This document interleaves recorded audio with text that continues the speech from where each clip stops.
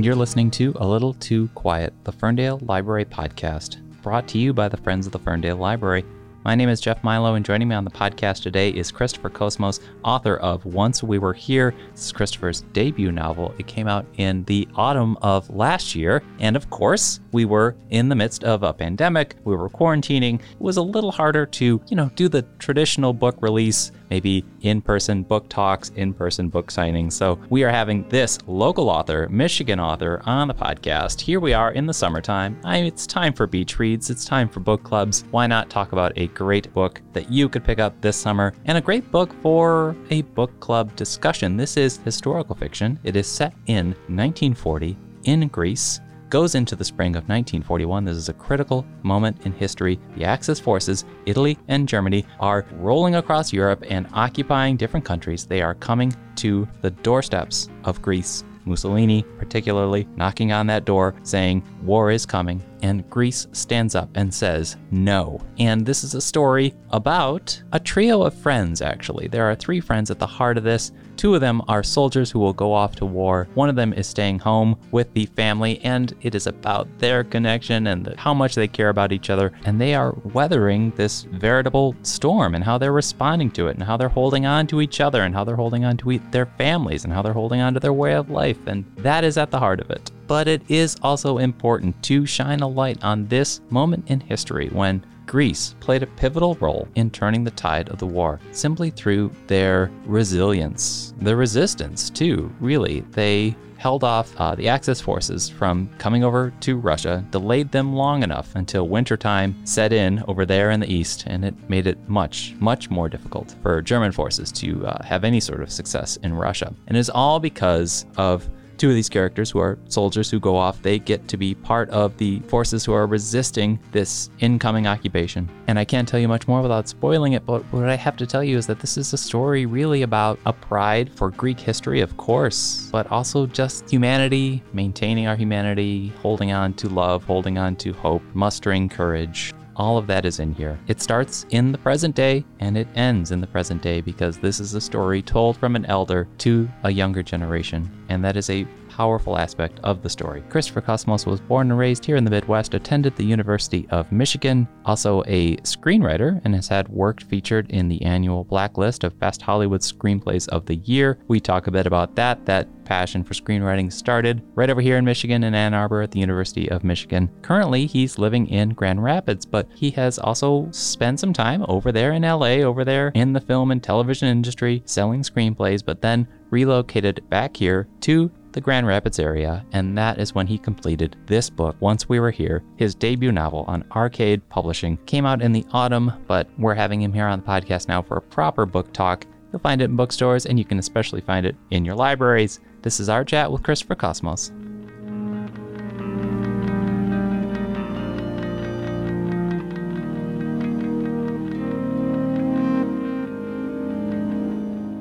What a beautiful book, Christopher.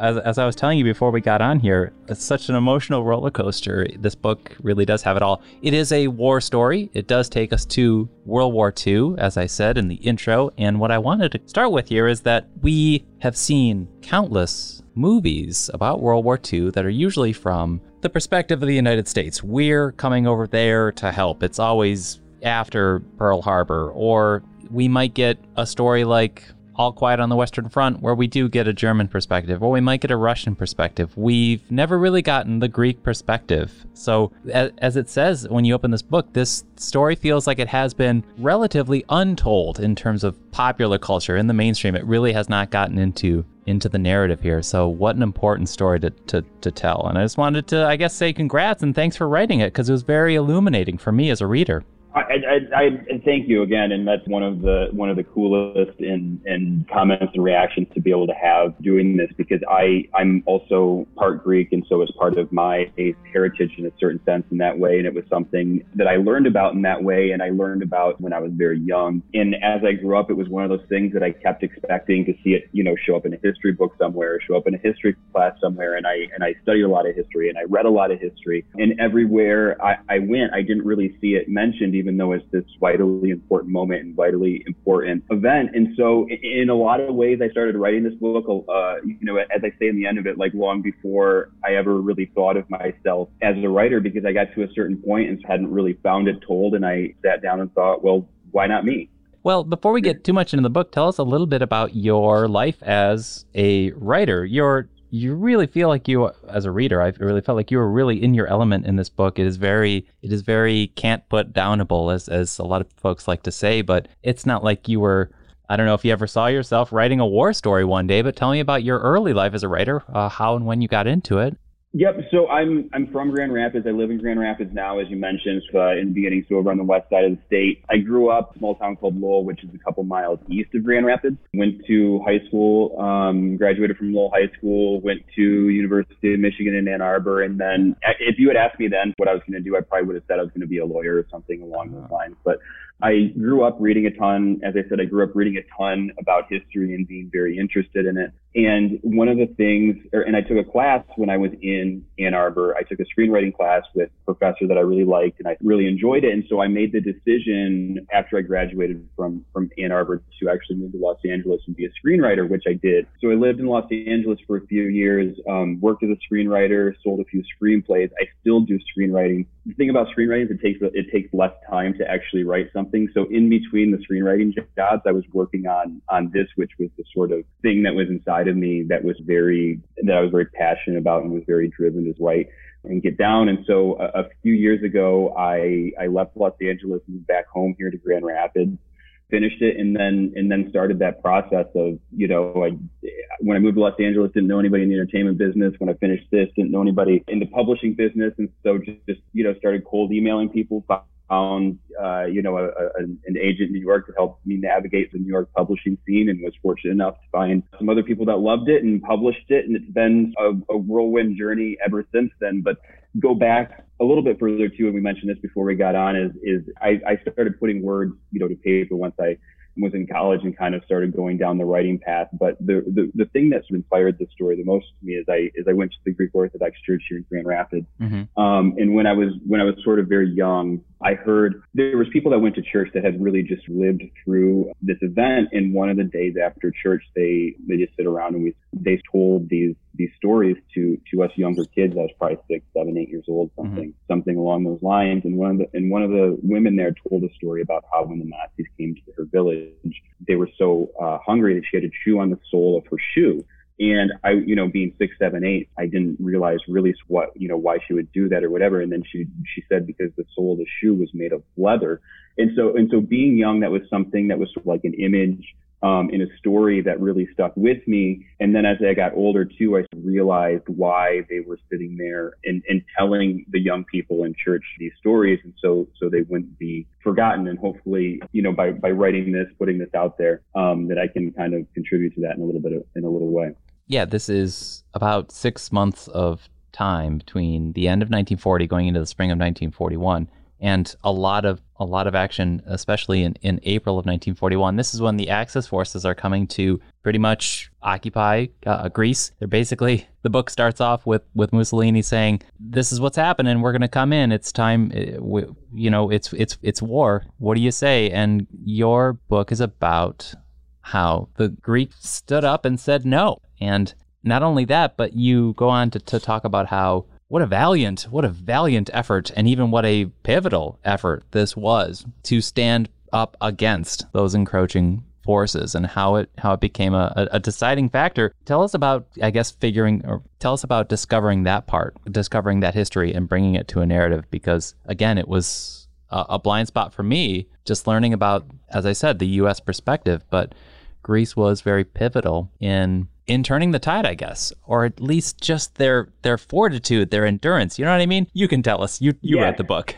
Yeah, so I include 4 different quotes in it, and 3 of them are quotes from Franklin Roosevelt, from Joseph Stalin, and from Adolf Hitler, which all essentially give credit to Greece of turning the tide of World War II and allowing the Allies to win, which when you say it like that, people scratch their head. But what happened is Hitler had already turned on Russia and was going to invade Russia during the summer. And Mussolini had decided that he wanted to invade Greece first because he wasn't doing anything. Hitler had told him just to sort of stay there in Italy. So Mussolini invaded Greece. Against all odds, Greece won. It was actually the very first Allied victory in the entire war, was Greece defeating Mussolini. It was a big deal here during the time. There was a Greek soldier on the cover of Time magazine. It was sort of very celebrated from like a morale and motivational standpoint.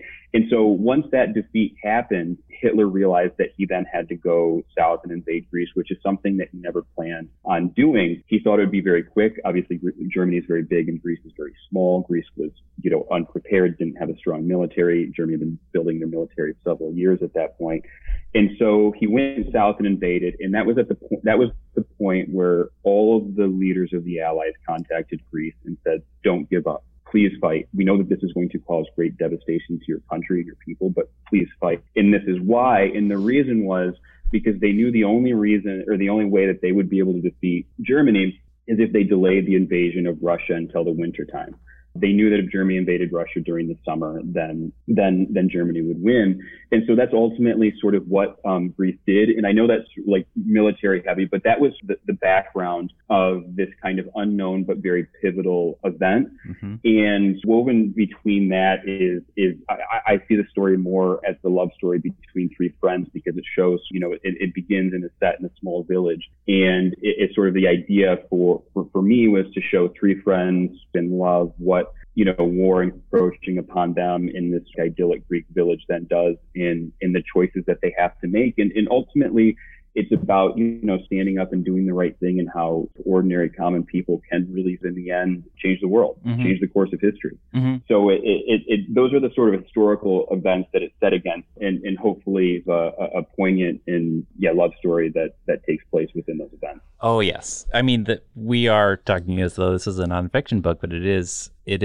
fiction, and it is such a, as I said, a page-turning narrative novel here going on, especially because of this love story, especially because of these characters at the center of it. So tell us about building those characters. You have experience in that regard coming from the screenwriting world, but you've created really relatable characters that I feel like we're caring for them and rooting for them. Even by page 30, we feel like we're that familiar with them, because they feel so full and so complex, because war is coming. So obviously we have two characters who are going to go off to this war enthusiastically so, against all odds, even though this is, rather terrifying. They muster that courage to do that. At the other side of it, they care for each other so much. They care for their parents so much. They care for their country so much. So tell us about building these three characters. Yeah, for me, and I will mention being a Michigan-based writer. Michigan, like I said, I left and came home again. Michigan, somewhere that's very important to me. And the book opens and closes in the present in Michigan too. And it opens with a conversation with a grandson asking his grandfather about this time in these events that he didn't know about in that thing. And so for me, it's that conversation is a little bit of a microcosm of, once I decided I wanted to write the story, a lot of the different conversations that I had with people that lived through it, people that, knew somebody that lived through it, with people that had somebody in their family that lived through it and had stories, passed down, through generations to them. And I wanted to, as you mentioned, it's set against nonfiction events, and I created these fictional characters to weave through those events that I tried to create an amalgam of those stories that I heard, and what it was actually like, and the decisions they had to face, and what it did to them, how it altered the course of their story. And ultimately, for so many of the families, even the ones that were there that were fighting, whether they stayed, whether they ended up coming here, whether they ended up coming somewhere else. And so that was an idea that I just try to talk to as many people as I can and distill it down and hopefully represent what it was like during this time that, like we talked about, that I think we don't talk about enough and don't know about enough, and be able to share that with the world. Since it's come out too, I've gotten so many amazing notes from people, because each chapter starts with a date, and that's how and I've gotten notes from people that have shared, family diaries, and saying like the date with where your characters are match up exactly with where my grandfather was during this, and that sort of thing. So that part of it too has been sort of both very humbling and also very, very cool since it's come out. Yeah, absolutely. I think anyone out there who has taken the time to talk to an elder realizes how emotional that can be, and how it can really immediately demonstrate to you that you can look at photographs from the 30s and 40s. You can read all this text in a history book, but once you're able to hear those firsthand stories, it's so much more powerful, isn't it? It becomes tangible in a way because you are looking at and listening to someone who was there, which kind of touches into the title, the choice of title there. And that's what's so powerful to me. And it's especially, even though it's just preface and a conclusion, it is good to get in the head of the character who is listening to the elder, because that character is looking at their own life and wondering how they can honor that memory too and live a full life as well. So as I said, this book just really gets you thinking. And then on top of that, it is full of all this romance and even some action. And I wanted to pivot there. You did a really great job of describing these battle sequences, and especially making them not seem glamorous or heroic, and capturing some of the desperation that is there, some of the quick thinking that is necessary there, some of the impulsive bravery that comes with that. So that was also a whole other powerful aspect of the book. Listening to elders, creating action. I don't know if I asked a single question there. I kind of gave you a two-pronged question.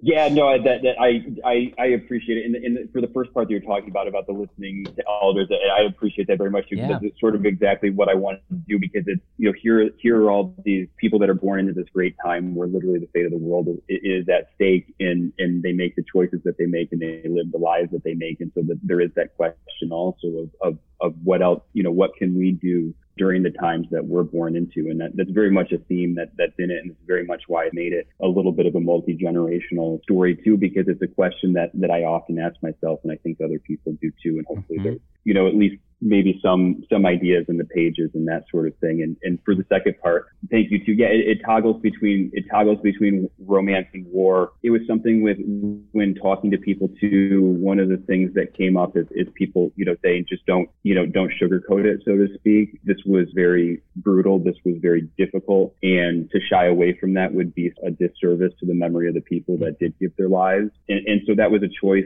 that I made early on too, to do both in equal measures and not shy away from some of the realities of what did happen, and to give service to those memories and those sacrifices too. Like I said in the back of the book, it even speaks a little bit more towards both how brutal this was and how important but forgotten it was. Greece as a country lost 10% of their entire population during this, which is just an absolutely staggering thing to think about, and staggering number to think about also, and something, as we said, that has been sort of lost in history in a way that maybe we can, remember it now, so to speak. Yeah.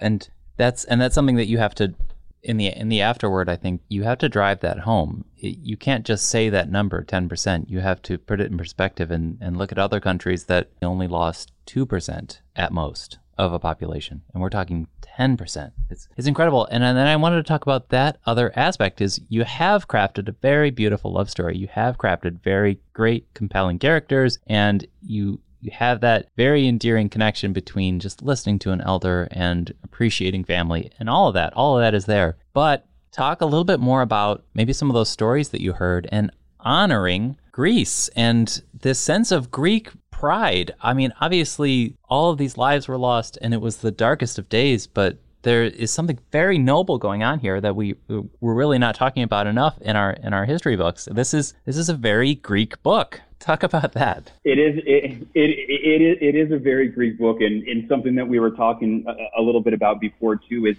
there's so many, and I mentioned the shoe a little bit, but there's so many stark visual images that were extremely compelling to me when I sat down to map out, both why I wanted to tell this story and how I wanted to tell this story. Mm-hmm. And one of them is a story of a young soldier when the Nazis end up actually getting to Athens and putting the Nazi flag up on the Acropolis, about how he goes up and brings the flag down, or when in the ceremony of when they're bringing the Nazi flag up, how he brings the Greek flag down and wraps himself in the flag and runs and jumps off the edge of the Acropolis to his death, which ended up being something that was very inspiring to the resistance that then ensued from, during the Nazi occupation. Because the resistance, even after they got all the way to Athens, was very, very strong, because they had to, both they had pride in their country, and they still were working to delay them from being able to go to Russia.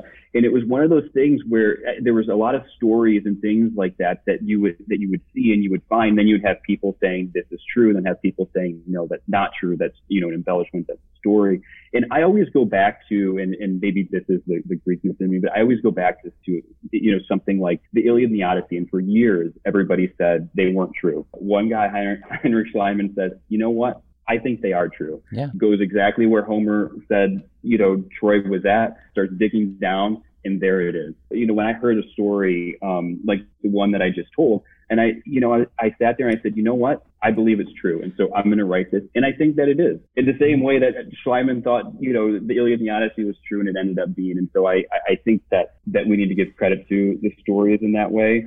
And celebrate them, I guess. Yeah. There's something different going on here, too. We always hear the narrative of, again, going back to that U.S. perspective, we have Pearl Harbor as an offsetting moment. That's when we feel we enter the war as the United States. But we forget that it was really already going on for 2.5 years until we come in. And yes, the attack in Hawaii feels like a blow. But we are going over there. But telling it from this perspective, they're coming into their home, onto their land. And you really need books like your book to drive home the gravity of that for an American audience. You know what I mean?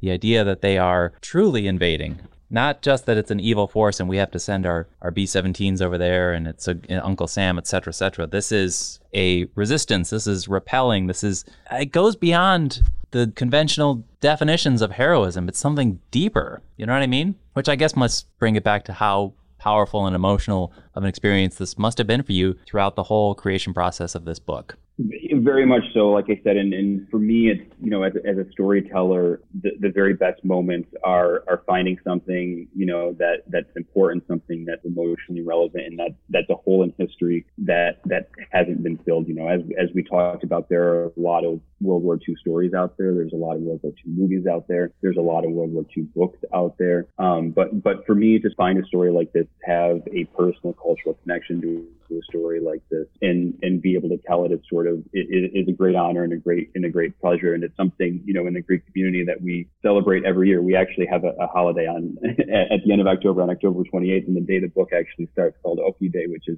Oki is the Greek word for no. And it sort of refers to when Mussolini gives the prime minister of Greece an ultimatum, and he says, we're going to invade and occupy you. Otherwise, it's war. And, there's debate over what Mittakis actually said. It's some people say he said, allora se la guerra, like, so it'll be war. But in in Greek popular culture, he says no. And so we have our holiday that we celebrate every year called Oki Day, No Day. And there's parades around the world. There's celebrations in Detroit, Greektown, Chicago, New York, all the big Greek communities of the world. And so something, I've always been very proud of and been very proud of to be able to now share with the world too. Yes. And as I said, this book came out in October, so that means you can find it in bookstores. You can find it in libraries. I'm so compelled to make a connection here, Christopher. We had Lisa Scotolini on the podcast recently, and she had a book out called Eternal, which is similarly telling a rather undertold story of Italy in the late 1930s. And I feel like your book is the perfect companion chaser to that. You could just jump right over to Greece and read more of an undertold story, picking up right in 1940. It's a very fascinating moment in time, obviously a very tragic moment in time. But when you do even if you just look at a map and you see where Greece is, so close to Italy, somewhat close to Russia, it is in that middle point where if you wanted to put up some sort of roadblock of any kind, and if it is the soldiers who have to do it, that would slow the tide of the Axis forces and give England and the U.S. time to catch up. Again, rehashing here the importance of this moment in history. But once we were here, also at the heart of it, a love story. Moment in history, place in history, sort of place, in my heart. The other, there are differences between there and here. The parallels are so similar too, because I think of it as Greece is a beautiful peninsula surrounded by water, and then there's such a vibrant Greek community here, both on the east side of the state and on the west side of the state here. And it's, all I see is people that have left one beautiful peninsula surrounded by water and come to another beautiful peninsula surrounded by water, which has been a cool and interesting and thing for me. And as we come into summer, it's reading time, it's beach reading time, it's book club time. It's, you know, something that I think is ripe for discussion and further things to be discovered and all of that too. And so thank you for having me on and being able to talk about it. Yes. Thank you so much for joining us, Christopher. Well, if you write another book in the near future, you let us know. You're going to be coming back on this podcast. So thanks again for joining us. It will be my pleasure, and thank you so much.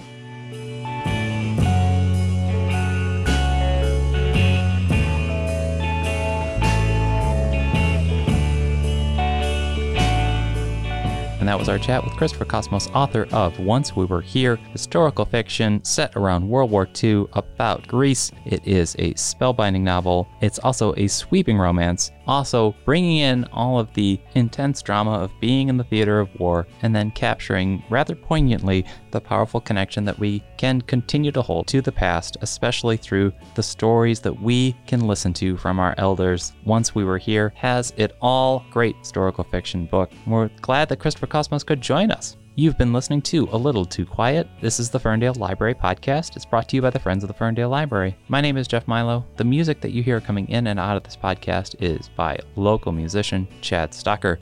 If you want to support this podcast, visit ferndalefriends.org. You could also just tell a friend. And if you especially enjoyed this conversation, share it to social media. Remember, if you've been listening to us for a while, to rate, review, subscribe, or leave a comment. It'll help us find more listeners. And we thank you for listening to this episode.